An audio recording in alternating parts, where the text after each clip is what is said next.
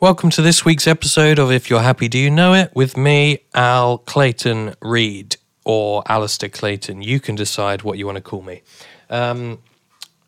Today's guest is Katie Sheridan. Katie is a local resident to where we record the podcast, but that's not the most important thing about her. She's also a person, one of the old human beings.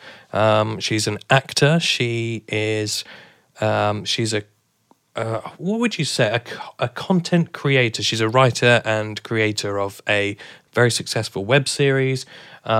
She's a busy bee, basically, and we managed to grab her for a little bit in between going to auditions and having lots and lots of meetings about her burgeoning career to talk about what makes her happy.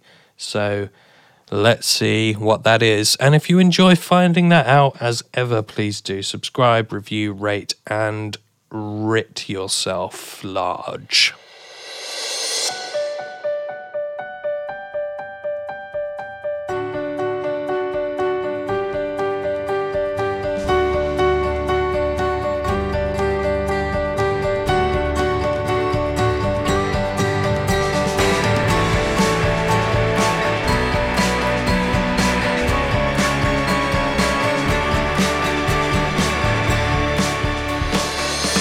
Basically just started now. Oh, all right, this is already happening. So, Katie Sheridan, welcome to the podcast arena. Thank you. This is where you're sitting.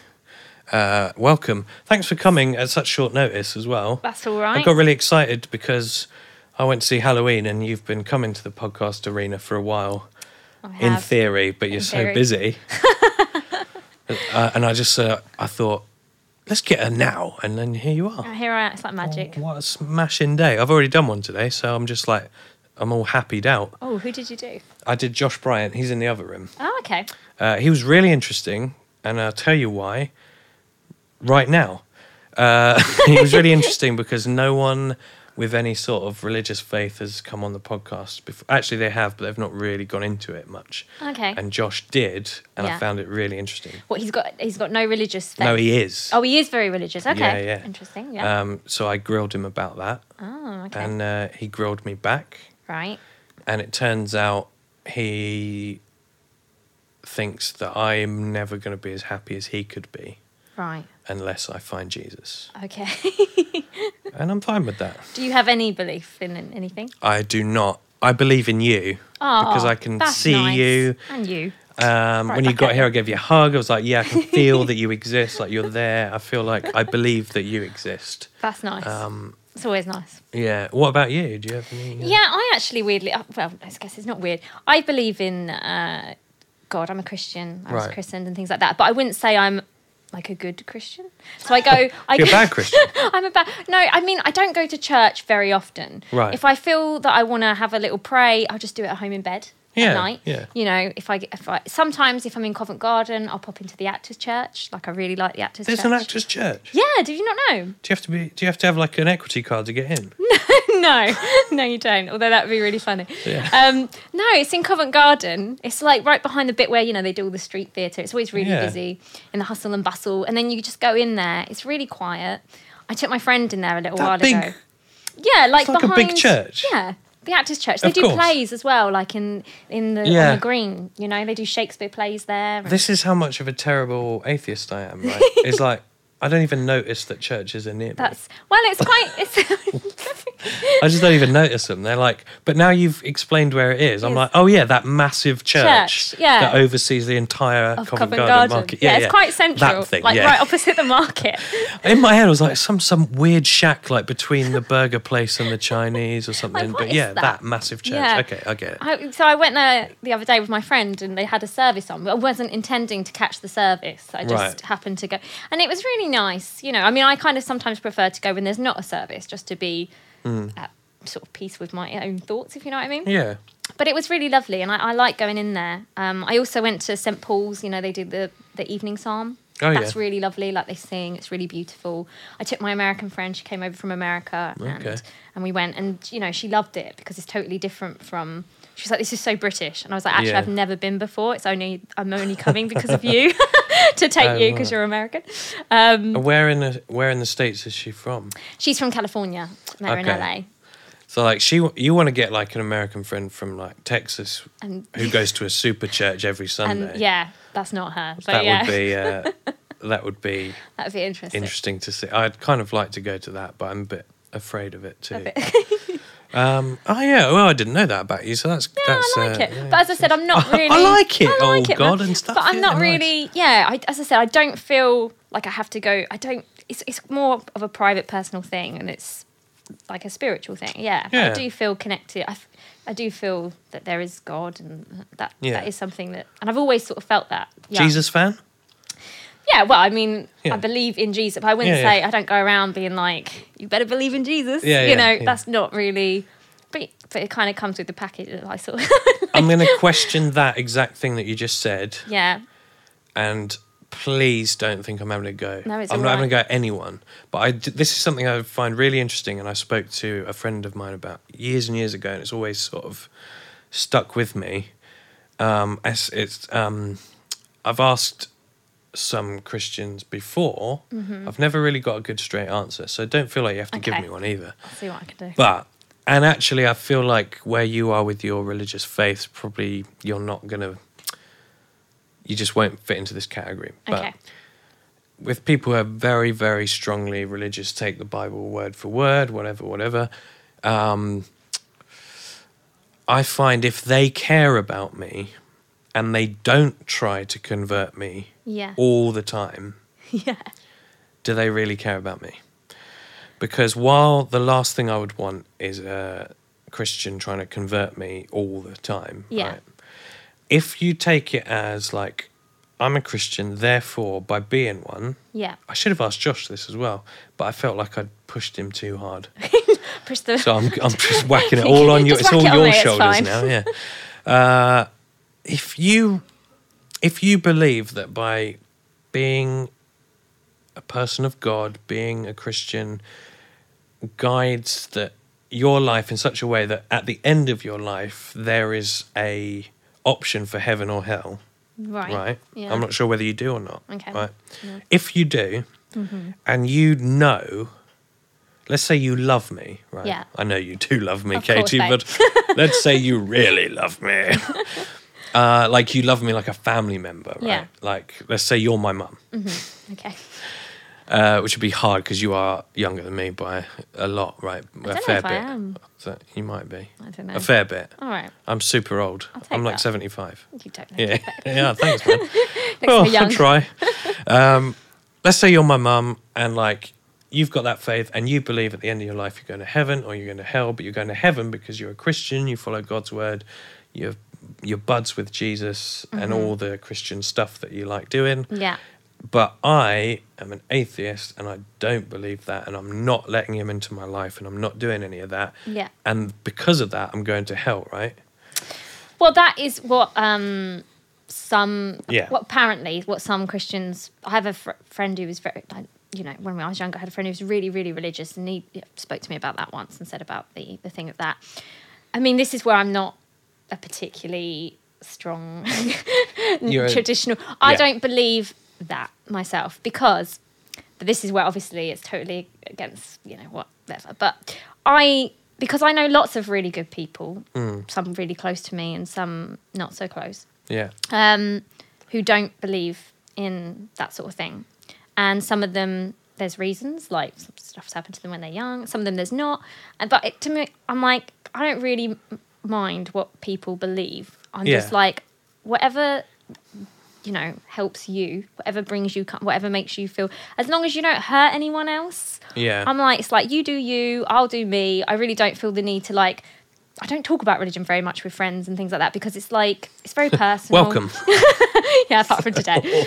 So that's not my belief, but I understand. And it worried me a little bit, like when my friend said that to me a long time ago, because I've got family members that don't. Yeah. I remember when I said to my dad when I was really young, I was like, oh, what happens? I was about 7. I was like, what happens when you die? And my dad was like, well, what was it like before you were born? And I was like, nothing. Yeah. And he was like, well, that's it. It's nothing. Yeah. And I remember being really scared and like, oh my God, what? Yeah. but then I just don't believe, it just didn't make sense to me. Right. So it used to freak me out because my friend used to say to me like, oh, well, he's not going to get in. And I'd be like, oh no, it's my dad, you know. Yeah, and so then I would try and like encourage him to try and like, I would challenge it and be like, but do you believe a little? Like just a little bit, you know. Yeah. But I like to think, this is my version of it, I like to think that God is such a wonderful, kind, you know, amazing force that he would look at a person's overall qualities and how they treated others, you know, and that it would be about that more than just a solid, like, unwavering thing, especially if you've done other things that aren't so good, you know. Yeah. So that's my opinion. It's totally against, you know, some opinions. Some opinions, yeah. But that's fine. Just how I feel about it. Okay, that's good because you're less on the spot now. What do you mean? Well, because I think the finishing thought on that is if you're more of that opinion that it's one or the other, right? Yeah. So if you'd have followed your friend's guidance and gone, oh God, if I don't go some way to save my dad, he's going to spend eternity in flames, right? Yeah. If you truly, truly believe that and that's how you live your life, fine, great, right? But if you truly believe that 100% inside, you know that to be a fact. Yeah. And you say you care about me, if you don't spend every waking moment trying to convert me, you don't care about me. Because that suggests that's like saying, right, if we look at it on a worldly stage, if I'm driving my car head first towards what looks to me like a beautiful landscape, like a speeding bullet, but you know for a fact that behind, just over the hill, is actually a sheer cliff face, and I'm going to die. I'm going to drop and burst into flames. You would do something to try and stop me driving, right? Yes, I would. Yeah. So, if you knew for a fact that I was going to go to hell, and you didn't spend every waking moment trying to stop me, if I absolutely knew for a fact, I would try and spend every moment convincing probably most people. Yeah, do you know what I mean? Like, if I absolutely knew that for a fact, I guess it's because I don't. But it's very difficult because the whole point is like free will, and, you know, you believe what you believe, and people have so many different, there's different faiths and different. So it's very difficult to, even if I knew that was 100% the case, I'd have a good go. But I couldn't guarantee that it would change because people, how can you come along and change a belief? Like, but I could, but in that same analogy, I could say, no, I absolutely believe that I'm safe driving. Yeah. There's no way there's and a if cliff you believe down there. that, you believe that. Yeah, and eventually you'd have to go, well, you're on your own, mate. I've tried I've done so everything hard. I can. I've told you about the cliff. You're not going you're not for listening. it. Yeah. Yeah, it's an interesting thing, I think. Yeah, just like, because I think there is especially talking about Americans who go to church, I think there's a vision of a certain type of very, very fundamentalist Christian believer who, like the Westboro Baptists who go and like say God hates fags and all this stuff. And it's like they're doing very bad things from where I stand. Yeah. But are they being the absolute pinnacle of what they believe Christianity to be, which is we must save people from hell? From hell, because they believe that being homosexual is going to take people to hell. Yeah. So they genuinely think we have to convince them, otherwise they're going to end up in hell. So we're doing something bad to the human body version of them, but their eternal soul's in a lot more danger, and that's more important because it goes on forever. I guess if they think of it that way. This is nothing to do with the podcast. I mean, what's happened to me? What's happening? Well, this isn't happening. I mean, that's just a tricky thing, isn't it? I don't know. I mean, personally, I don't believe. My cousin's just got married. My cousin's gay, and I went to his wedding and had a cracking time. Yeah. I don't believe that either. But again, that's why I'm not really a traditional, sort of got my own version. Yeah. Just rocking along with my own version of it. Good. We can we can get out of the deep end a bit now. Okay. We did start deep, didn't we? We just dove went straight deep fast. in. Like we went, and I feel like we have to come up slowly now because I blame Josh. of the pressure. I blame Josh for a lot of things. Josh is a bad guy. No, he's not. He's lovely. So yeah, Josh. Forget Josh. Happiness, mate. Happiness. What do you think it is? Is it something that is definable? I don't. No, I don't think it's definable. I mean, it's difficult, isn't there? You see these little quotes. Like I've got one on that someone gave me. It's on my wall, and it's like, "Oh, happiness isn't the destination; it's the journey." You know. But what does that really mean? I mean, sometimes when I'm like striving, I'm like, "Oh, I must enjoy the journey," and then I'm like, "Yeah, but it's just hard sometimes, isn't it?" Yeah, there's traffic everywhere. There's traffic everywhere. So yeah, I don't know that happiness is definable, but at the same time, I feel like it's more of like a feeling, and you sort of know. I certainly know when I'm not happy. I certainly feel like when I'm miserable, I know it. So do you think it's the absence of misery then, perhaps?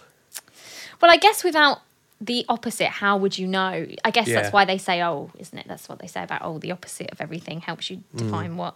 I guess it is. To me, happiness is mostly, I think, about family, the people that I'm around. Yeah. I also I'm an actor, obviously, and so I suppose sometimes I put maybe slightly too much stock in my career because I always wanted to act and sing when I was little, so it was always something that I've wanted to do, and I find it does influence me. Like when I'm having good years and I'm really busy, I feel quite buzzy and quite happy, and then if things are if I'm having a bit of a dry patch, I'm like, oh man, I feel so I let sometimes that affect me when I shouldn't really. But you absolutely can because we all do. Right? We all do, right? Yeah. But they say you shouldn't. It's like, oh yeah. Well, who says? They say the quote on your wall says it. My plaque on my wall. But tells you don't me not even to buy do that. You've already said I don't buy that. Yeah, and yet I have it on my wall. Yeah, as a little reminder. I love that every morning you wake up and go, "You're talking shit, mate." Stupid wall. Stupid wall. Stupid plaque. Yeah. I've got all sorts of plaques on my walls. I'm like, really? Okay. Yeah. Mostly gifts. But I like them. They're nice. That's good to have a plaque. It's good to have a plaque. But that's for me. I think it's about family and friends. I always feel really happy when I see that I've got my best friend Lisa, who I've known since I was 12. Right. Your other best friend. Other than you. Yeah. Just Lisa. I'll have to introduce you to so we can hang out as a friend. Yeah. One day. Don't want her to get jealous. And being with her makes me happy. We met at Guides, and there's a nostalgia attached to our friendship. Whenever I go around her house, like her mum's house, where we grew up having sleepovers and things like that. That always really cheers me up. I'm like, it's nice. I like that. I think when I've been in love, that sort of stuff makes me feel pretty high, pretty miserable when it doesn't work out. Do you know how to grab onto it? What, love or happiness? Happiness. Like when you recognise it. It sounds like you recognise it. So I think we've had 50-50 split of guests so far. Right. Where people go I don't recognise it until after it's gone. Right. No, I don't Where think people I'm are I don't get it in the moment, and then you look back on it and you go, oh, that was nice, wasn't it? I felt happy during that. But they sort of missed it. Right. When it was happening. But do you feel like you don't miss it? I don't feel like I miss it. I mean, sometimes they talk about gratitude, don't they? And I'm like, oh yeah, I could be more. I should practice being more grateful for stuff. Yeah. But I do feel like when I'm happy, I do know it. Yeah. I don't know if I can define it as such, but I feel like I'm quite an emotional person. I'm up and down. I'm so I sort of know when I'm up. Occasionally, I've had these moments of this really strange feeling where it's almost like a blanket feeling. It's really weird, and I'm like, God, I'm so happy, and then I get the thought it won't last. Oh God. Yeah. I'm like, I wonder if I'll, if this will last. It's just this strange feeling that kind of washes over me of pure contentment. I get that because I have chronic back pain, and when I take opioids, I get that around 15 minutes after I take the pills. Right. I get a real wash of Wow. What is it you take? What is it? It's like a mixture of like it's codied. I don't know. I don't want to say because if there's like drug seeking behaviour. Oh, you don't want to. I don't think people should be. No, don't advertise it. Should be looking for a pain prescription unless they're in pain. No, but you take something to help with the pain. Yeah. And it makes you feel happy.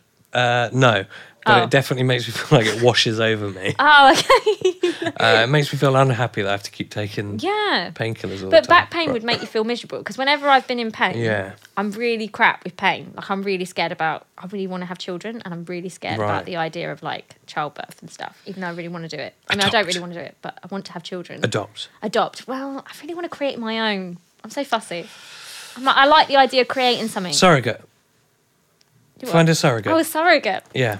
No, don't use surrogate. That's just having to not having your own. Find a surrogate. Find That'd a be surrogate. Expensive, I feel. Some people would do it. Yeah, surely. You know. I don't know how it works. To be honest. I'm sure it's more complicated than just. Get Lisa to do it. Get Lisa. Lisa, would you mind? But yeah, no, I feel like pain is like the opposite of. I feel like, if I had to say the opposite, pain is so... I caught a kidney infection earlier in the year. It made me really, really ill. I was so miserable because I couldn't do anything. It took ages to diagnose it. And then I had an allergic reaction to the antibiotics that I took. I was really miserable. And I was like, wow, you don't appreciate health until you really... Yeah. You know, I feel health is a big part of happiness. Like, even if you don't think about it. It really... When you lose it, you realise, like, oh my gosh, everything depends... on good health. There's nothing so important. But then when you're well, you don't even think about it. You just run around worrying about other stuff. Yeah, you eat fat and sugar and so. Yeah, absolutely. And I'm definitely the worst for that. God, that's quite frightening actually, isn't it? Yeah. You know. If only we were more preventative of bad things. Well, I guess that's just, it must be like, there must be a human nature in that. Because you wouldn't think about being in a car crash. No. Until you were, but you would drive at 90 miles an hour because you wanted to get somewhere. Well, yeah. Yeah. I mean, I'm not a very good driver, so sometimes I do think about stuff like that. Not like that, but I'm like, I should be... I don't go on motorways very much. I avoid motorways because I'm not... That's so honest of you. Because I'm not... I get a little bit, like, freaked out. I'm like, oh, no, I don't feel comfortable. Yeah. I really probably should go and practice with someone. I think just put it off and drive. You might like routes. motorways Do you think? more than you expect. Yeah. Because they're the safest roads, statistically, they're the safest roads Are they? imaginable. I didn't know that. They seem so fast. They are fast. I think it's like the a really speed makes obvious you thing to feel... Yeah. I think, statistically... they're the safest roads imaginable. I think 2% of all accidents in the UK happen on a motorway. I did not know that. But the reason we think of it otherwise is because of reporting. Because if you have an accident like on a normal road, there's usually like 1 or 2 cars involved, and then people just go around you. Yeah. Whereas if someone has an accident on a motorway, they shut the motorway. Yeah. And then there's miles of traffic, Chaos. which it gets national news reporting.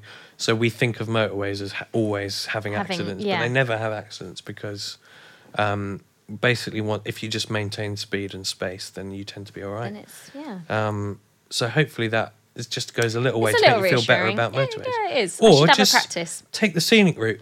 As your wall says, enjoy the journey. Enjoy the journey. Forget the motorway. If you're not enjoying the journey, then you're not going to be happy, then what are are you? you doing? Yeah. Even if you're going to a happiness conference, if you're terrified on the motorway getting there, then it's you went the wrong way. It's no good.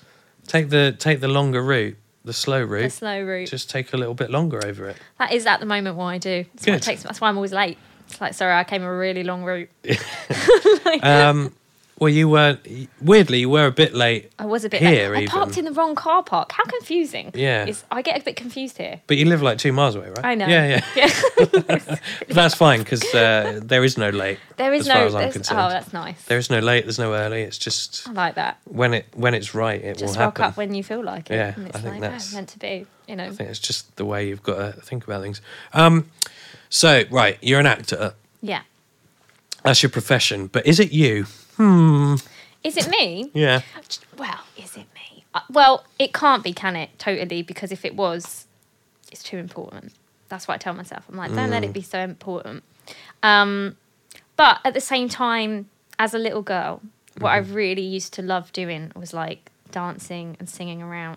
You know, I used to watch Over the Rainbow on telly, and I had this little dog that I pretended was Toto. And I used to sing, and then when the hurricane hit, I'd like throw myself all over the room, all over the sofa, and my mum would come in and tell me off.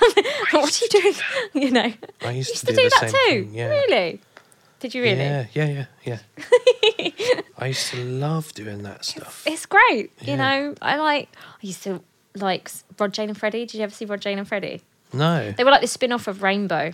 Right. That made me really sad to see that Jeffrey Hayes from Yeah, Rainbow yeah. died. That's the opposite of happiness. Yeah, and then I yeah. saw that he was treated really badly by the industry. I read his like obituary, and he'd done Rainbow for like 18 years or something, and then got a letter that just dismissed him, and then he couldn't get any other work because he was so associated with Rainbow. And you know, I just you know, when you feel like, That's really sad. yeah, he's like a father figure, and I was like, oh no, Jeffrey was treated so poorly. Like it made me really sad, you know. And Rainbow used to make me really happy. Yeah, I loved Rainbow. As a kid, definitely. that was the epitome of happiness for me. Was Rainbow. Rainbow was great. It really so was. yeah, you imagined being like in the films and in the shows and being. Oh yeah, sorry, I Yeah, digress. Yeah, I saw a panto with my dad when I was 4, Peter Pan, Yeah. at Wimbledon Theatre. Funnily enough. Sorry, your dad's Peter Pan. No, I went with my dad to see. Oh man, Can you that imagine? was exciting. I thought we were in Hook for a second.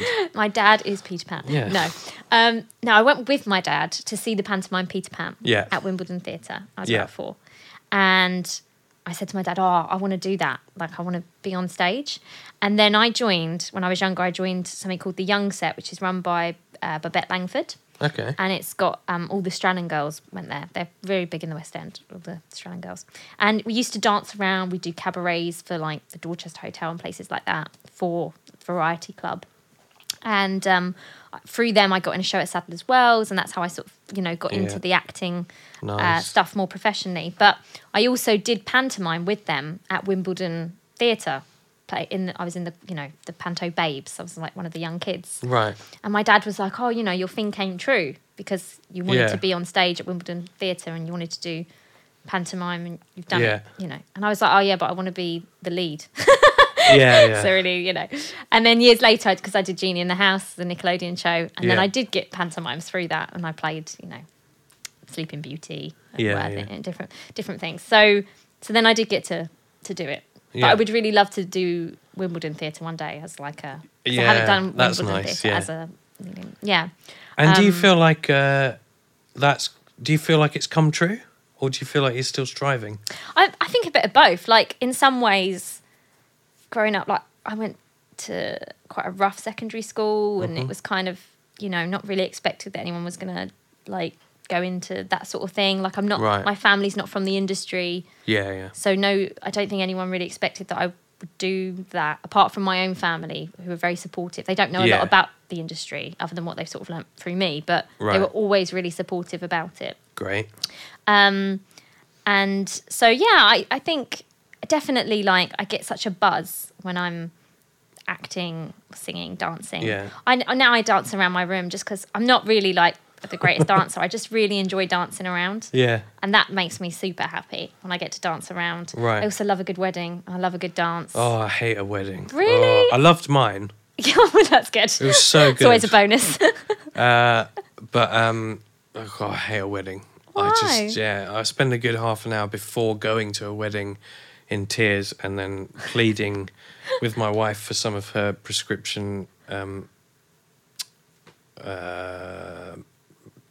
Valium, basically. I think we should talk about what your idea of happiness is. It's very interesting. I don't know. You don't know?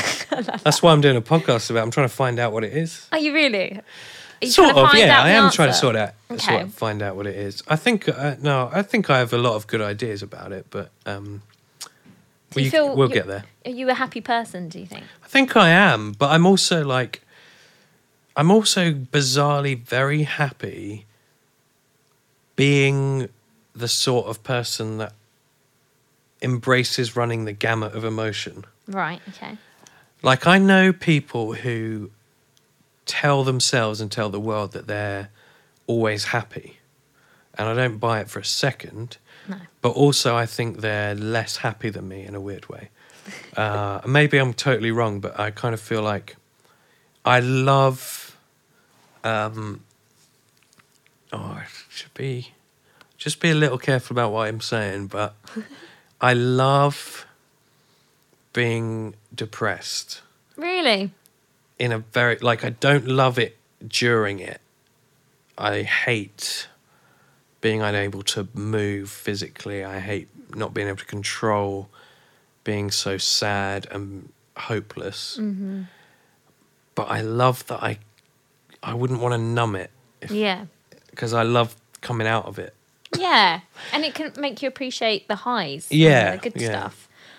But I also I'm trying to get better at recognizing the happiness. So when you said about you recognize things that make you happy during that. Yeah. I really think a lot of people don't. Really? And I'm trying to be really good at recognizing it during it. Mm-hmm. And vocalizing it is sometimes important. So again, this is super cheesy and people are like, oh, shut up, you're making me sick, including my own wife. But when I sit next to my wife and she's there and we don't do anything out of the ordinary, we're just sitting there and I'll look at her and I'll think, I can't believe I get to spend any time with this person.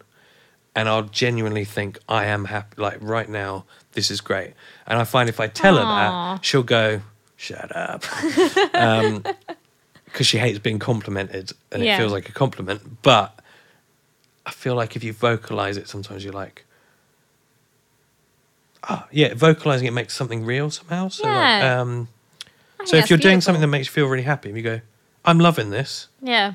This is it. And then you kind of hold on to it. Taking a mental snapshot almost. Mm-hmm. And some people literally take the picture because then they go, right, I've got the picture. That will now be able to, as a sense memory, and go back to that moment and almost relive the happiness, right? Yeah. Whereas I kind of don't like taking pictures because I think they take you out of it. Yeah. Maybe because it's really closely linked to what I have to do at work. I definitely struggle with... It's weird. We live in a weird time, I think, in a little way, in some ways, because of the whole selfies and I'm not against selfies. I take selfies with friends and things like that. Yeah. But I don't understand when I see kids sat on a bus and they're just taking selfies of themselves on the bus. Yeah. With nothing going on. It's what are you taking a picture? I don't understand that, and I find it scary to think of raising children a little bit in this world where it's so social media. So it must be really stressful and difficult being young in this environment where you've got all this social media going on. I find social media is a great thing. Yeah. And it's really handy with networking and stuff like that from an actor's point of view. Yeah. But, I did a little bit of temp work at a school and, sometimes you get calls about things about WhatsApp groups and stuff like that. There's so many different forms of, I don't know if I can say that. Can I talk about that? I guess I'm not really going into... You didn't say which school. Yeah, I didn't say which school. But, so sometimes, I'm aware that there's a lot of pressure on younger people with the social media thing. And I think I wonder if that takes away from happiness. Yeah, it's definitely something that's come up and I question a lot. Yeah. Yeah, I think... I don't know. I'm no expert at all. Definitely feel like I know people who have had to physically make the decision to delete social media accounts because they suddenly went, I am miserable because I'm choosing to spend my time comparing myself to people I know. Yeah. And they're all having such a great life. Yeah, well, that's what it seems. No, not really. They might be. I mean, yeah, but they're not. And actually, you could probably. There's probably a study where you go, the more pictures people put of their best life, they're not. I've likened it before to we grew up in the 90s, right? So we didn't have all of that. But certainly with stuff like Instagram, where it's all photos, it's like if your neighbour came round every hour with their holiday photo album and went, look at my holiday photo album. Do you like it? Do you like each individual picture of that? Look at it. Look at it. Look at it. Look at the photo album. you'd be like, all right, mate, that's a bit much. That's a weird. bit much. Yeah. Plus, the photo album isn't your life. It's just the bits where you... And you were very... And because you had to shoot it on film and it took like 3 weeks to get developed, you had to be very careful about which moments you chose. And I think even though people take 1,000 more photos, they're still careful about which ones people get to see. And it's like... And we all are. Like, if I took a photo of myself, I mean, I just wouldn't because no one wants to see that. But like... Take a photo of myself and go, oh, I've got 8 chins. I'm not putting that anywhere. But that's my life. I've got 8 chins. Deal with it, right? Or get rid of them. No, you don't. I would love to get rid of at least 4 of them. But I really like eating hamburgers. They make me so happy. That's happiness. My fat little face doesn't. But yeah, no, it's an interesting thing. I think in some ways, like social media and stuff, enhances things and probably does bring happiness. It puts people in contact. It's easy to keep. The great thing about it is you can keep up to date with what people are doing without, having to. Although it kind of makes it that you don't have to try so hard. You just keep seeing stuff and you're like, oh great, I know what you're doing. But it is people's highlights. It's not real life, and it's easy to forget that. I imagine it's probably even more so if you're like growing up and like as a teenager and stuff. I just think it must be hard to grow up in a world with all this social media. I think it must. I'm trying to remember how it must have felt. Like I was definitely, as a teenager, I lucked out as a teenager because I was very, very lucky as a personality that no one ever really bullied me. And even when they tried, I didn't give a shit. Like I really didn't care. That I just was able to just like... And bullies thrive on knowing that they've made an impact in some way, I guess. Yeah. And I think because I just somehow lucked out personality-wise enough to go, you haven't made an impact. No one ever got away with it for long enough. Which is good. But imagine you're not equipped with that. Yeah. And then bullies could come from anywhere in the entire world. Yeah. And find not just like your school. No. Like... I had a very small amount of bullying when I was younger. Like, it was not big. And I had really good friends around me who made it, like, not a thing. Like, my friend Chloe used to come and, like, walk to my house and then walk with me because I was having particular trouble with a couple of people. Right. And she was amazing. You know what I mean? Like, so because I had people that had my back, it wasn't a big thing. But I must have... If I'd had then going home and like getting messages from people and things like that, it would have been like 1,000 times harder. To just having it like when you turn up at your day at school or whatever. So it's a that is the worst, isn't it? Yeah, it would be like there's no continuation. Yeah, because when you get home, you'd still think about it. I remember thinking about it and being like, oh, it's a bit miserable. But at least you're safe in your house. Your family's there, and you can't just turn on a computer. You're away from it. So it's just totally different from what it is nowadays. Like I imagine, and I think that would be really hard to go through. And I wouldn't know because we haven't lived through that. I'm like, say I had a kid, how do I prepare them for stuff like that? Because I haven't lived through that. I don't know what that's like. I remember at school it was all about pogs, and things like Spice Girl postcards, and Pogs that was like the crazes. Pogs was tricky. They got banned at my school. Did it? Yeah, it was just too much hassle. That's so funny. Head teacher was like, no more of this. That's so. I actually loved that head teacher, my primary school, and he's still a friend of mine. Aww. And he's retired now. He's a lovely man. Actually, I'm going to get him on this podcast. I've just decided. That's going to be such a great episode. I'm going to cry my eyes out in the episode. Aww. And so is he. I'm going to get him crying. Italo, I'm coming for you. He lives near us, actually. Does he? He's great. He's amazing. But he banned so much shit in my school. He's banned everything. Everything we liked, he'd let it... No. And then he'd just come in one day and he'd go, right, I've banned that. Did you like that? Banned. Like something else. Pogs was one of them. I don't really know what happened there. I think there was a couple of fights over some Pogs that got nicked. So he banned them. But everyone in my class, when we were in year 5 and 6... read Point horror books. Okay. Right. You don't remember Point horror? Oh my God. What was that? Do you know Goosebumps? Yeah. All right. It was it was like the young adult version of Goosebumps. It was older. Okay. But they were such a big deal. I like collecting stuff. I've got better at it, especially since I got married. And Danny's like, you can't have 1,500 DVDs. You can't do. You don't have the space. But I used to collect the books, and every week, when they were really popular, every week a new one would come out. And that was all I ever spent pocket money on, was another Point Horror book. And I would just devour them. But like all of my friends, there were 36 of us in the class, I'd say 28 of those kids, that's all we ever read for like 3 years was Point Horror books. And they were like American teen stories, and they were like with murders and stuff, basically. Yeah. They're great. I would love to go and read a bunch of them again, actually. But you'd have like reading time. You had to read to the teaching assistant, and everyone was reading the same goddamn Point Horrors. Oh my God, she must have been like, oh no. And we loved them. And then like everyone was having them. No one was fighting over them. No one was killing their friends. Like it wasn't damaging anyone. And one day he came in and went, Point Horror books, banned. Read something else. No!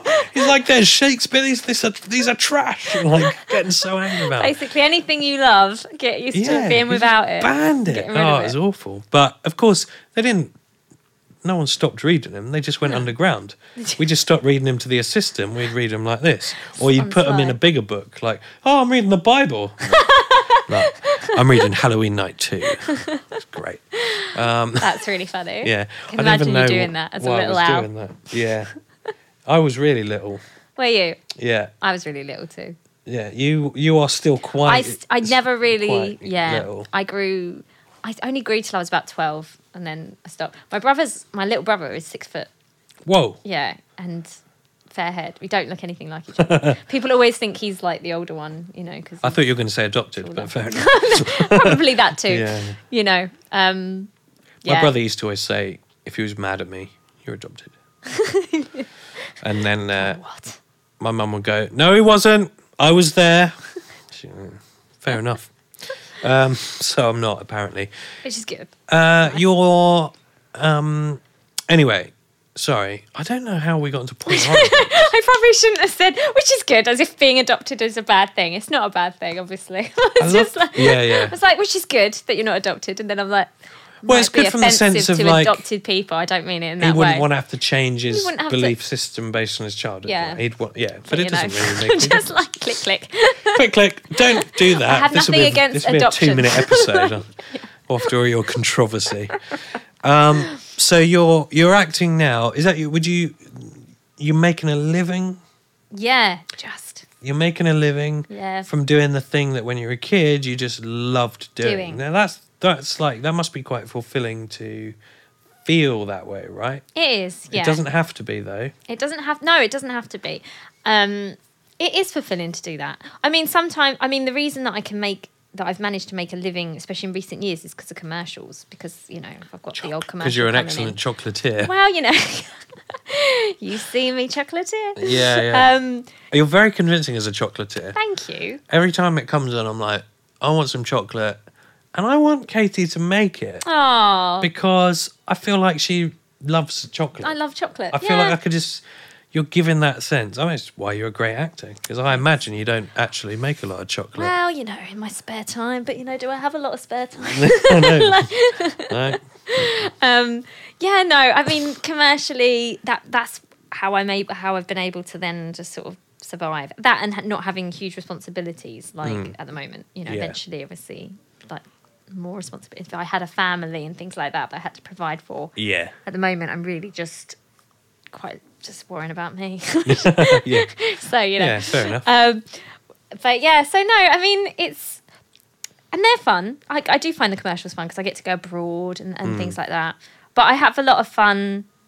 Like, I did a sci-fi short a little while back and I really enjoyed running around and...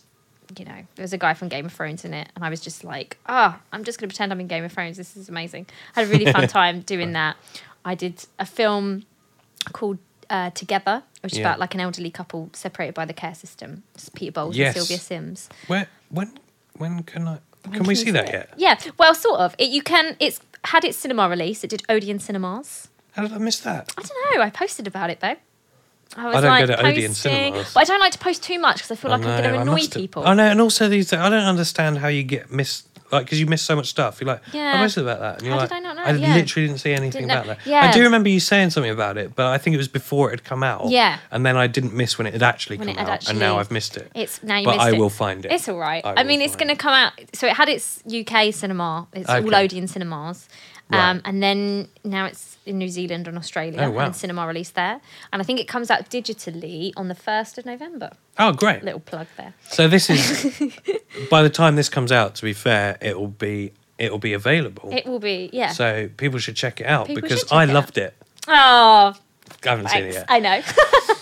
I loved that like movie. the I think I support. will because it looks like great, and it also looks a bit sweet. like similar to the short that I made a few years ago. So it's obviously in my realm of I lovely. will like that because What I was the wanted short? to. It's called In Memory. I don't want to. Oh, sorry, I've I'm not seen plugging. it. That is great. Is it a bit like that? It's It felt like it was in the same realm. Very, very, Okay. yeah. Cool. Yeah, and I really enjoyed doing that. Like, it brought me a lot of joy. Yeah. Like, to play. I got to do a lot of my scenes with Peter Bowles, and he was nice. so Yeah. lovely. And he's such like, he's in his 80s, and he's still acting. He's so sharp. They were like throwing new lines at him, and he was just like, yeah, like just picking it up. And I just felt like I learned a lot from getting to do those scenes with him, and I really enjoyed it. So yeah, I do have a lot of fun from my career, and it makes but then I'm actually someone who really likes stability and like security, right? So actually, like, I'm probably not mentally well suited to being an actor, because I feel like for me, like, part of happiness is like, having that stability and that security, and knowing I'm gonna earn good money, and knowing where my life is going, and feeling like I'm quite good at like working hard and revising and things like that. Like at school, I didn't go to a good secondary school, but I had a revision timetable. I went nuts. I would like revise like 2-3 hours a night. It was crazy. People like Lisa would call me and she'd be like, "You want to come out and play?" Like, 'cause we were really young then. And I was like, Classic Lisa. Classic Lisa. Shirking her responsibilities. Yeah. And I was like, "No, I can't. I've got to do my revision time. I've got 3 hours on Of Mice and Men." And she'd be like, "What? You're nuts." But I actually kind of weirdly enjoyed doing that. Yeah, fair I enough. was like this real geeky, and I studied really hard. I got really good grades, and I was so. But acting isn't like that. You can't just necessarily there's not this career steady path of like, if I work really hard and I study, I will get there. It's a totally different path. People say to me, "How do you get into acting?" And it's so hard to know what to say because I meet people that I work with and they've all had different journeys and paths into the industry, and so it's totally not like that. It's true chaos. It's absolute chaos, and really, that's not really like what I love. So I just put up with that side of it because I feel so alive when I'm actually on set doing, especially if I feel connected to if I love a part, and I feel like, I really get this. Sometimes I get scripts and for whatever reason, there's just a character. I'm like, oh yeah, I've got to play this woman. Yeah. Like, I really feel like I get her, and I feel and I feel really comfortable. Other times then I sometimes get scripts and I think, that is not me at all. What the hell am I going to do? Yeah. Casting is tomorrow. Sometimes you just feel that you suit certain things better than others. But when I get something come through and I'm like, oh yeah, I really get a great instinct about this and how to. It's just, I get so excited on set, and I love that. Yeah. And it makes it sort of. What do you think the excitement comes? Is it being out of your comfort zone, or do you find it like you immediately slip into that's where you're most comfortable? It's like for the first 5 minutes when I get there, I'm always like nervous because it's like it's on the first day. It's all right once you've done a few days on the job or whatever. But on the first day of a job, I'm a nervy I can be quite a nervy person. So I feel like. And that's something I've had to just accept about myself. Like, confidence is really important in our industry, but I'm not naturally actually someone that finds that really easy. Like, I do get nervous when I get a casting. I do get nervous on and I feel that with on set for like 5 minutes, and then on set it's so much easier than castings, I find, because I just relax. I feel at home. I feel like, there's just that excitement and that buzz of like, and so I feel really comfortable usually on set. That makes sense to me. I think that's the very nature. I think in a way it's probably like most jobs, right? Yeah. Interviewing for a job must be much more terrifying than doing once the job. you're in the job, because once you're in there, basically you've already got like validation, which we all crave anyway, of Yeah. saying, right, once you're in there, it means that you succeeded effectively. Yeah. Now all you have to do is not screw it up. Yeah. Right. And even then, there's probably a safety net. Like if you screw up a day of acting, I had a shit day, and then there'll be a crew and other cast members would kind of like go, all right, well tomorrow's and we can redo a bit of that. Or there's usually like there's a safety net in anything, but casting is like an extreme form of interviewing for a job because the stakes are so high. Because if you don't get it, there's not only financial stakes, but there's like the rejection must be just horrendous as well. It is weird. I mean, with the commercial castings, they're sort of their own thing. So I used to like really not like commercial castings. Right. I used to get like, oh, you're in and out so fast. It's kind of weird. It's a sort of strange atmosphere. And now I'm like, they don't bother me at all because I do a lot of them. So I'm like, I just rock up, have a go. And actually, like, I found it's really important to sort of just be yourself. Like, and actually with acting, I saw this masterclass with Rufus Shaw. He's so sexy. He makes me happy. Rufus Shaw. He's in Victoria and he's in Man in the High Castle. Oh, yeah, I know the guy. He's older, but he's so sexy. Yeah, I would. If you're listening. If you're listening, Rufus, call me. No, I'm joking. But yeah, he did this masterclass and he was saying about like bringing your own personality to acting and things like that. Like he said about he'd been to drama school and sort of, came out and wasn't doing that. He was sort of covering. And I think he said, I can't really remember, a casting director or something said to him like, oh, I want you to bring more of you to it, And I was like, when he said that, I was like, oh, it really clicked with me. And I was like, oh, yeah. And then I find with commercial castings and stuff, it really helps to be yourself. And with the acting, there's always little bits of quirks you can bring of your own. You don't want to be you, but at the same time, you are you. That's your thing that you're offering authentically. So, I really enjoy learning about it. I feel like I'm always learning new things. I'm always growing. It's great. I can just see, even physically, when you talk about your work, how happy you are. And I think that's really nice to see because, like I said, like lots of people are not happy in their work. And it sounds to me like you've got a pretty healthy attitude to enjoying the journey, weirdly enough. Really? That's funny. Because it's on your wall. Because it's on my wall, so, it's just my mantra. But, like, you're still you're on a journey of acting, right? You're on a journey of that career and wherever that may go. And I think definitely with acting, performing, I guess any kind of creative endeavour, it's very hard for people to enjoy the journey, especially when it feels like the journey's not going at the speed or at the trajectory you want it, perhaps. Yeah, I can get impatient. I can be quite an impatient person, and it's like, but at the same time, it's not like it's not like I'm a teenager. Like, I've been working at it a long time. Yeah. So it's easy to, I suppose what makes me happy in terms of like what I found in times when things are dry, like, which I had a few years ago, I did a web series. I wrote my own, like, I co-wrote Match Not Found. Match Not Found. What a web series. What a web series. And that was, like, that made me happy to just, because sometimes with the acting, the problem, like, I find where I feel less happy is, like, the fact you're not always in control of when you get to act. You have to wait for somebody to hire you. Yeah. And because I grew up, like, with a children's agent, like, as a teenager, I got a children's agent. And so it was very much in my mind like, oh, I have to wait to be hired. It's when people give me permission, I get to act. Yay, And then actually it kind of dawned on me a few years ago.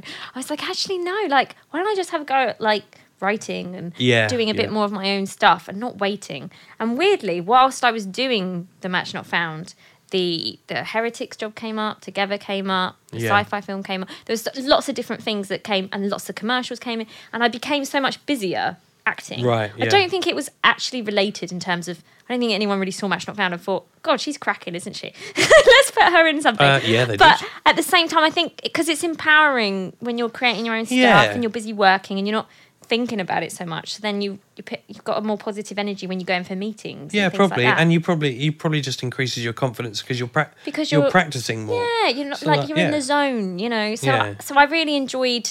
That made me happy to like create my own little thing, and it's made me want to write more. Like, because I think that's really important for actors. I think is to act as much as you can as well. Yeah. Because like if you're a writer, not just a writer, if you're writing and you're not hired to write, well, you probably just keep writing. Yeah. Yeah, I've got lots but of if friends you're who's a acting writer and you're not writing. hired to act, it's very hard. Like unless Yeah. you just dance around your room, like you said, it's quite hard I to like just to go. do. Can we just act, please? Can For we God's sake, can someone just let me act? Yeah. Right? But I would counter that and say, well, all we ever do is act Always. in life. We're In always life. acting, It's true. aren't we, Sheridan? But we're always I acting. like it when you you know. call me Sheridan. I know. don't It's, why. I just think it's just just fun. suddenly you become like this, higher being. Yeah. There's you, and then there's this higher being There's called Sheridan, which Sheridan. is like is really running the show. He's really, yeah. It Sheridan. kind of makes me feel like a footballer, though. I don't know why. Is there a footballer called Sheridan? I think there was. I don't know a lot of the footballers. No, I don't. But I have a feeling there was a Teddy Sheridan. Sheringham, Oh, Sheringham. Oh. maybe, but Okay. I'm pretty sure there is. I bet Yeah. there is a Sheridan as well. I don't know why. It's not like I'm great at football, but I just like the feeling of like, yeah, I sound like a cool footballer. Do you know when I Sheridan. first called you Sheridan? It was because in my head I was thinking of the show Keeping Up Appearances, and she had a yeah. son called Sheridan, Oh, I love and that she would show. go Sheridan on the phone, and he'd never showed up in the show. No. And that, I mean, it wasn't a great leap. It was just literally that's the same word That was, yeah, as a 90s sitcom in my head. yeah. Off we went. It's a great sitcom. Yeah, To be fair. it was. I mean, it is good. And then when you watch it back, you go, oh, literally every episode was the same. And there was a I'll lot of have to rewatch it. sitcoms from back then where they really got away with some lazy writing for a long time. Do you think? I don't want to say lazy. I mean, it is good. But it's like they made a show which was 28 minutes, Yeah. 20 minutes of which was repeatable catchphrases in repeatable scenarios. Mm-hmm. And Keeping Up Appearances, I think, completely nails that formula. Yeah. And people yummed it up. I Yummed don't it think you up. could get away with it now. I think audiences have got way too much to choose from. Yeah. But like, you look at any episode of Keeping Up Appearances, there are things that will happen that will take up most of the episode. She will answer the phone to one of her sisters and then explain to her husband off screen which sister it is with the same dialogue. Yeah. Liz will come over for tea and not be able to drink it. That will happen every Every time. episode. Yeah. She'll probably talk to Sheridan. He won't show up. Mm-hmm. They'll drive and she'll be a difficult side seat driver Yes. for her husband. That's- Richard! Mind the cyclist, dear. And Routledge will nail it every single time. And yeah. probably she'll fall over at Yes. some point, usually towards the Usually end. she does end Yeah. up doing that, doesn't she? I think it's a great sitcom. And the vicar will avoid her. Like, think about it. Once you got all of that together, you go, It's- well, I've got another script there. It's the perfect formula. All I have to do is fill in a few blanks, you know. I think sitcoms in general, some sitcoms make me really happy. Actually, that's something I love. Friends, I love and Friends. if I'm feeling a little bit down, that's my antidepressant. That's your warm blanket. I just put it on, and it's amazing. It just makes me feel. There's not actually another show that does that for. I mean, there's lots of. I like Frasier. I liked Everybody Loves Raymond. Frasier's so good. I really like Frasier. And there's a lot of sitcoms that I like, but Friends just, I don't know. It's something about, there's so much heart in that show. Yeah. I absolutely love it. Yeah. Yeah, and it makes me really happy. Yeah, I absolutely love it. I wonder if, that's quite a specific thing for our generation It is, yeah. because it probably represents intrinsically in us a simpler time Yeah. where we were kids, so we didn't have to earn money, but we got to watch Friends, which was a little bit adult. So Yeah. it felt like at the time it was probably like, oh, we're growing up, Yeah. and then we grew up getting to know those characters. Like very if you're special. our kind of age, because everyone our kind of age is loves Friends, I think so. and right? now I think people go back and watch it and they go, yeah, it's all right. I don't Yeah, really get I know, it. because it's on Netflix, isn't it? Yeah, now? yeah. And I don't know if the younger generations enjoying it. I think they are going, oh yeah, it's quite cool, but it's like it doesn't really speak to them in the same way. because it wasn't. But it's not made for them, and it wasn't No. made for our parents either. No. because our parents won't just go straight to Comedy Central and go, yep, 6 Friends. more hours of Friends. That's Do fine. you know what though? My mum and dad absolutely love Friends. When Yeah. when I like have it, if it's on the telly and we're flicking through the channel and it says Friends, they'll put it on. Yeah, They love it. They find it funny as well. but I bet there's like a a sitcom that was popular in the 70s that will make them feel the way we felt. More like Porridge. Yeah, and yeah. My dad used to watch Only Fools and Horses, and I really like Only Fools and Horses, but I used to see it because my dad, and 40 Towers. That classic sort of, 40 Towers I find amazing because it's 12 episodes ever. That's crazy. It's not actually that many short, episodes. yeah. It's really short, Amazing. But really well done. It made such an impact on... I don't know, you just can't really think of like UK comedy without mentioning 40 Towers at all. But it's very little of it. But the same with The Office as well, like how much that changed everything, but it was a very little bit of it. But I do wonder with 90s sitcoms whether it's so intrinsically linked to childhood. Like Keeping Up Appearances I loved, and I think I loved it because of what was going on in it at the time. Yeah. But now I have a doubly fond memory because I was very lucky to have a happy childhood, and I feel like it was on when I was like clean in my pajamas, having some tea and then going to bed. Like, do you know what I mean? It was like that time of night where I remember my mum always referred to it as boys' teas. It was me and my brother. We'd have these little trays that like they folded out and you'd eat them in front of the TV. And whatever we watched during boys' teas is stuff that I remember so fondly now. Aww. Not necessarily because of the thing, but because it was boys' teas. It was boys, yeah. Me and my bro, we got on so well. Like, we were just enjoying the thing that we were doing. And mum and dad would be sat behind us having their grown-up dinner. Yeah. And it was just nice. It's nostalgic again, isn't it? Yeah. So I think anything that comes from that, unless you had a less happy childhood, and then probably... Don't revisit those shows. Don't revisit. Probably make you feel real bad. Yeah. But nostalgia is definitely, like you said, if you've had a happy childhood, nostalgia is a huge part of... Places hold that for me as well. Like, my nan's from Portsmouth, and I used to go and spend, like, every summer, weeks on end in Portsmouth. And now whenever I go to Portsmouth, just being there, like, reminds me of my nan. And I feel happy. It's kind of strange, but it's just... Yeah. I mean, it can be pissing down with rain, which it often is. You know, it can be like, get my soggy chips. But I'm like, I'm really happy. Nice. Yeah. I like that. Yeah. I have that with smells. With smells? Yeah, really? Stuff that I remember smells from like being a kid. And I'll go, that smells like this very specific thing. I'll tell you one of them, Professor Burp's Bubble Works. Oh my God, at Chessington? Yeah. I smelled a candle that reminded me of that the other day. I nearly burst into tears. Oh my gosh. Like, Professor Burp? I haven't been there for a long time, funny. but apparently Professor Burp, I think it's gone now entirely. But apparently they changed it because it was sponsored by Imperial Leather, and they changed it to be about soap. And I was like, what? That's so stupid because no kid wants to go and have fun with soap. No. The point of Professor Burp is that everyone drank too much sugar and sweet drinks, and then they burped the whole way around. Like, what's fun about soap? Oh, let's all get clean. Get fucked. Sorry, I get really... I didn't know that. That's a shame. I really liked... Yeah. That was a great ride. Theme parks make me very happy, actually. Total... Just relinquish I like of caring about anything. Disney is my favourite place. Disney. And Disney films. Anything Disney related, I'm like... Oh, yeah. You know. I mean, Disney's so fun. I mean, it's very expensive, though, as theme parks go. But it's great. Like, I loved it. So good. It's really cool. Went there on honeymoon.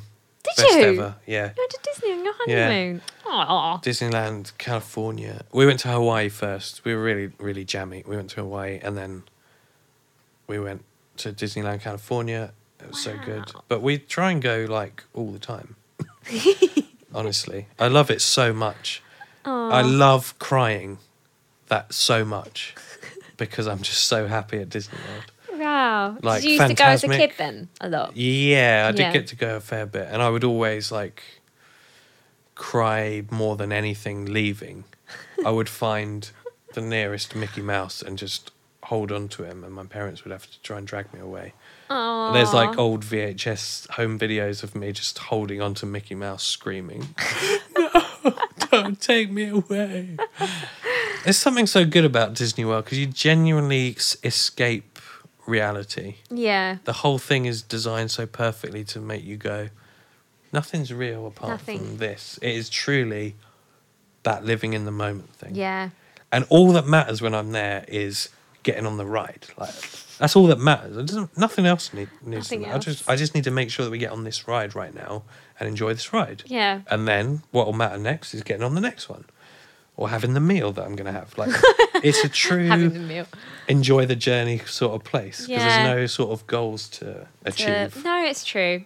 Other than like, can I get a fast pass for this ride so I don't have to wait 3 hours in the sun? There is that aspect. But even then, that's like, that doesn't matter. It's a race, isn't so it? it doesn't like, really... how can I quickly can I race into this? I get quite competitive. Yeah. Oh, yeah. Like, I'm going to run around this Thunder Mountain ride as quickly as I can. I do take it seriously, but only because, like, you'll thank me. Yeah. Yeah. You'll thank me. Danny's so like, good. we're on holiday. We'll just get up. No, we'll get up at 6 because it's magic hour today at the Magic Kingdom and we have to get there when it opens. Oh, my God. What are you talking about, get up? But then when we get on everything and we don't have to queue much, she's like, oh, it was a good idea getting here early. I'm one of those people who's like, let's get up at 6 and go to the Magic Kingdom. Yeah. 6 o'clock comes and I'm like, no way. I just hit my alarm and then I wake up and it's 10 and I'm like, uh-oh. Oh, man, I would feel so bad. And I'm like, that's just me. I'd feel awful about that. I hate how much I snooze my alarm anyway. Yeah. All right, so we have such a weird system at home where Danny's car's there, mine's behind hers, and she works 30 miles away, so she gets up at 6:20 and has to leave just before 7 to get to work. So what I purposefully do is make sure my car's behind her. Yeah. Because then I have to go and I get here at 7 every day. And that means I get like a ton done by myself. I get my coffee. I'm just super happy there, even though I'm exhausted, right? Yeah. But on the rare days when she'll like either work at home or she's working out of the office somewhere else and she doesn't have to get up that early, I start the day in such a worse way, in such a bad mood. I'm a 34-year-old man. I should be able to take care of myself. But what happens is she goes, oh, I'm working at home tomorrow, so I don't have to get up so early. I'm like, oh, what time are you getting up then? She's like, oh, like 7:45. I'm like, fuck. So I go, right, I set my alarm for 6:30. 6:30, alarm goes off. Oh, God. Quickly hit snooze. And she goes, you better not snooze that alarm. I'm like, this is my only morning for a lie. And I go, no, I won't. I'm getting up now. And then I fall asleep. And then 9 minutes later, it goes off. And that goes on for an hour. And then she gets up, goes downstairs, starts working. I'm still snoozing the alarm. 3 hours go by. Honestly, I will snooze every 9 minutes for 3 hours. Wow. And then eventually I'll go, oh, I guess I've got to go in. By this point, I am super depressed.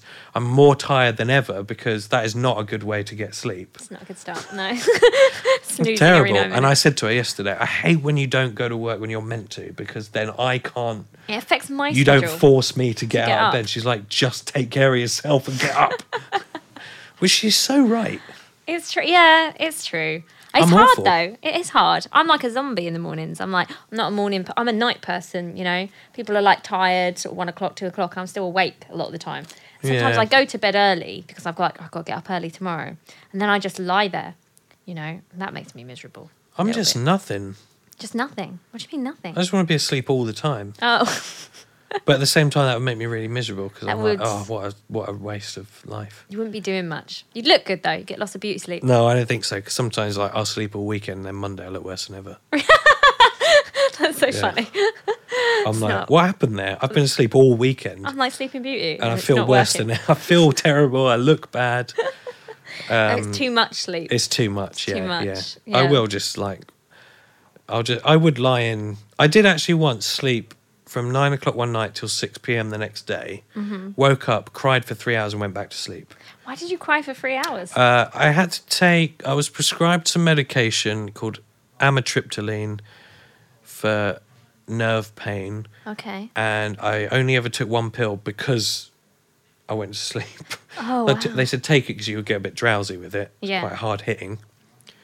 I did get very drowsy. Yeah. So I couldn't wake up until 6. And then when I woke up, I was like so upset that I'd lost an entire day. Yeah. And it was already going dark. Oh, no. And then I looked at the leaflet, the side effects. One of the side effects it used to be treated as an antidepressant. It's not really anymore. Right. One of the side effects was depression, which turns out most antidepressants have that as a side effect. That's so weird, isn't it? Yeah, it always makes me think, how do you know if it's working, but you've got a side effect, or it's just not working? But that's for another podcast. That's a really, yeah. But yeah, then I woke up and I was just tearful for 3 straight hours. Wow. And weeping. And I was like, it's got to be this side effect. Then I just passed out again. Oh my God. It's terrible. That's crazy. Yeah, it didn't suit me. No, definitely not. That's a really strong reaction, actually, isn't it? Yeah, I just think it was not like the pill for me. No, it's like the opposite pill for you. It's like, no. Yeah. I mean, I sometimes think, like, with happiness as well, is it the thing of having to feel happy makes people miserable? Do you know what I mean? Like, when you're talking about that stuff and I'm thinking, is there a pressure to be happy? Because I think trying to be happy all the time would make you sad. You know, it should be an organic thing, shouldn't it, really? Although, like... It definitely is, obviously, it's not, you know, when people talk about gratitude and how it helps your life and all that kind of thing, that's something to practice sometimes because it's not always natural, I find. Yeah. To be like I take stuff for granted sometimes. Oh, God, yeah, we all do. Yeah, definitely. But maybe the pressure of feeling like, I need to be happy, it can... you know. Yeah. Or not being able to express the emotion of, like, you know, like my friend wrote a play called The Rules of Being a Man, and it's sort of discusses suicide, and I went to Norfolk to see it because that's where they're doing it, and it's so powerful, and like one of the characters in it, he's really struggling to express how he feels about stuff, and, you know, and it sort of has catastrophic consequences, and it's just, I think that repression of emotion and things like that, it's difficult, you know. Yeah. I think you're absolutely right. The need to be happy, and again, it goes back to that social media thing. I think, like, there's more pressure than there used to be to be happy, or at least prove that you are, even if you're not. And also, I think, like, people are probably more accepting, even if they might roll their eyes about a bit, if you go... And I think it's the usual thing, because when you say, how are you doing? You go, yeah, I'm good. But if you said, I feel really bad today, actually. I've been crying a lot. I don't really see any hope for myself in the future. My career's not going the way it should be. People would be like, I don't really want to hang out with them. But if you go into a room and go, I'm feeling great, man. I had a nice chicken dinner. Yeah. Or whatever you do. That's just me thinking about chicken, I think. You'd be like, great, this seems like a fun guy to hang out with. Let's do that. Yeah. So there's definitely a societal pressure to fake it, even if you're not because happy. you don't want to bum everyone out at the same time. Yeah. That's a tricky thing, isn't it? I do want to bum people out. You do want to bum people out. Yeah. I want them to... I terrified one of my best friends the other day. Not you, sorry. Oh, that's all right. Obviously, yeah. One of my other best friends. That's fine then. I terrified him. You've met him, actually, McPhee, who... oh, Matt. Yeah, Matt. Yeah, that guy. That dude. I scared him. I gave him such a roller coaster of emotions. I wrote and recorded a song for him as a surprise. Aww. Because I wanted him to have that. Basically, it's a really long-winded story. He's been trying to write a movie. At the end of the movie, he wants to write... There's this big song. Right. And he was telling me about the song, and he was like, yeah, at some point, I just need to work out what that song would be like. And so I wrote it for him in my hope that it would spur him on to write the movie. And it did, and I feel so smug and great about myself for doing that. And I played it to him, and he had tears in his eyes, and he was like, no one's ever given me something so great. You've inspired the rest of the film. And then he went away the next day and wrote, like, most of the film in one day. Oh, great. God. But also that day, I put on that mask. Yeah. The new Michael Myers Halloween 2018 one. Mask, yeah. And chased him around this building with a kitchen knife. Oh, wow. And he ran into the cafe and pleaded with the woman behind the barista for help. Right.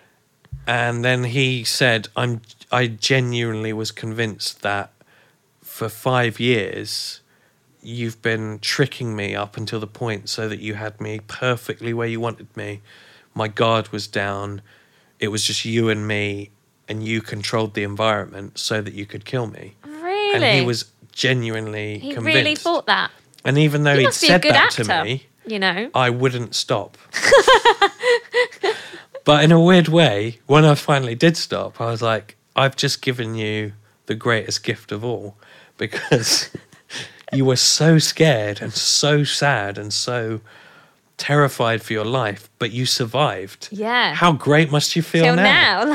So, in a weird way, he did not see it that way. No. He will in the future. But in a weird way, I think if you could bum people out by the very nature of your own personality, perhaps they would feel better about themselves, and that is the greatest gift of all. Whereas if you go everywhere going, I'm great, my career's great, everything's great. I love my house, look at my sweet wheels, look at my chicken dinner was the best chicken dinner. Everyone would be like, oh, my chicken was a bit dry actually, and I need new tyres, the job's not great. And they'd be going, oh, shame. Whereas maybe the greatest gift is going, I am fucked. Things are bad.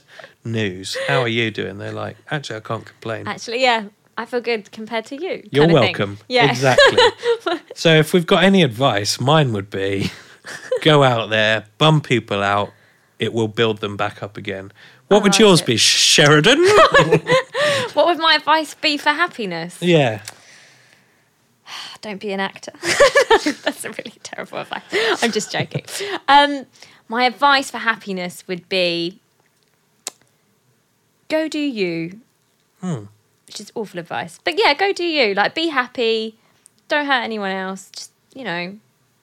And don't compare yourself to other people. I think someone said to me, I can't remember who it was, that it's like a really big thief of joy. Like the thing of comparison. Nice. And I think in a lot of ways it's true. And especially nowadays with all the social media and stuff, it's really easy to do that. So I would say, like, yeah, don't compare to other people. Just go be you. Go do you. You're great. Great. That's good for you. And I would add, take the light and the dark and find a contented path through the middle. Ah, very nice. Clever. I just literally made that up. I like it. What a guru. So for the reader's benefit, you can find Katie online in Match Not Found, but also Rebecca Gold. Oh, yes. Yeah. Two great online. So that you can find instantly. Okay. But also you can turn your TV on, you can see her making chocolate, you can see her brushing her teeth, all sorts of things like that. Brushing my teeth. Or amazing. if you really care about us at all, you go to the movies, watch Together. You go and see Heretics. Yeah. You go and I mean, there's loads. You're just everywhere, really. I'm trying to be. You cover it. You're multimedia. I like to think so. You are multimedia. Multimedia. Thank you so much for coming to the podcast, Arena. It was so lovely to talk to you. Great. Thank you for having me. Goodbye. Bye.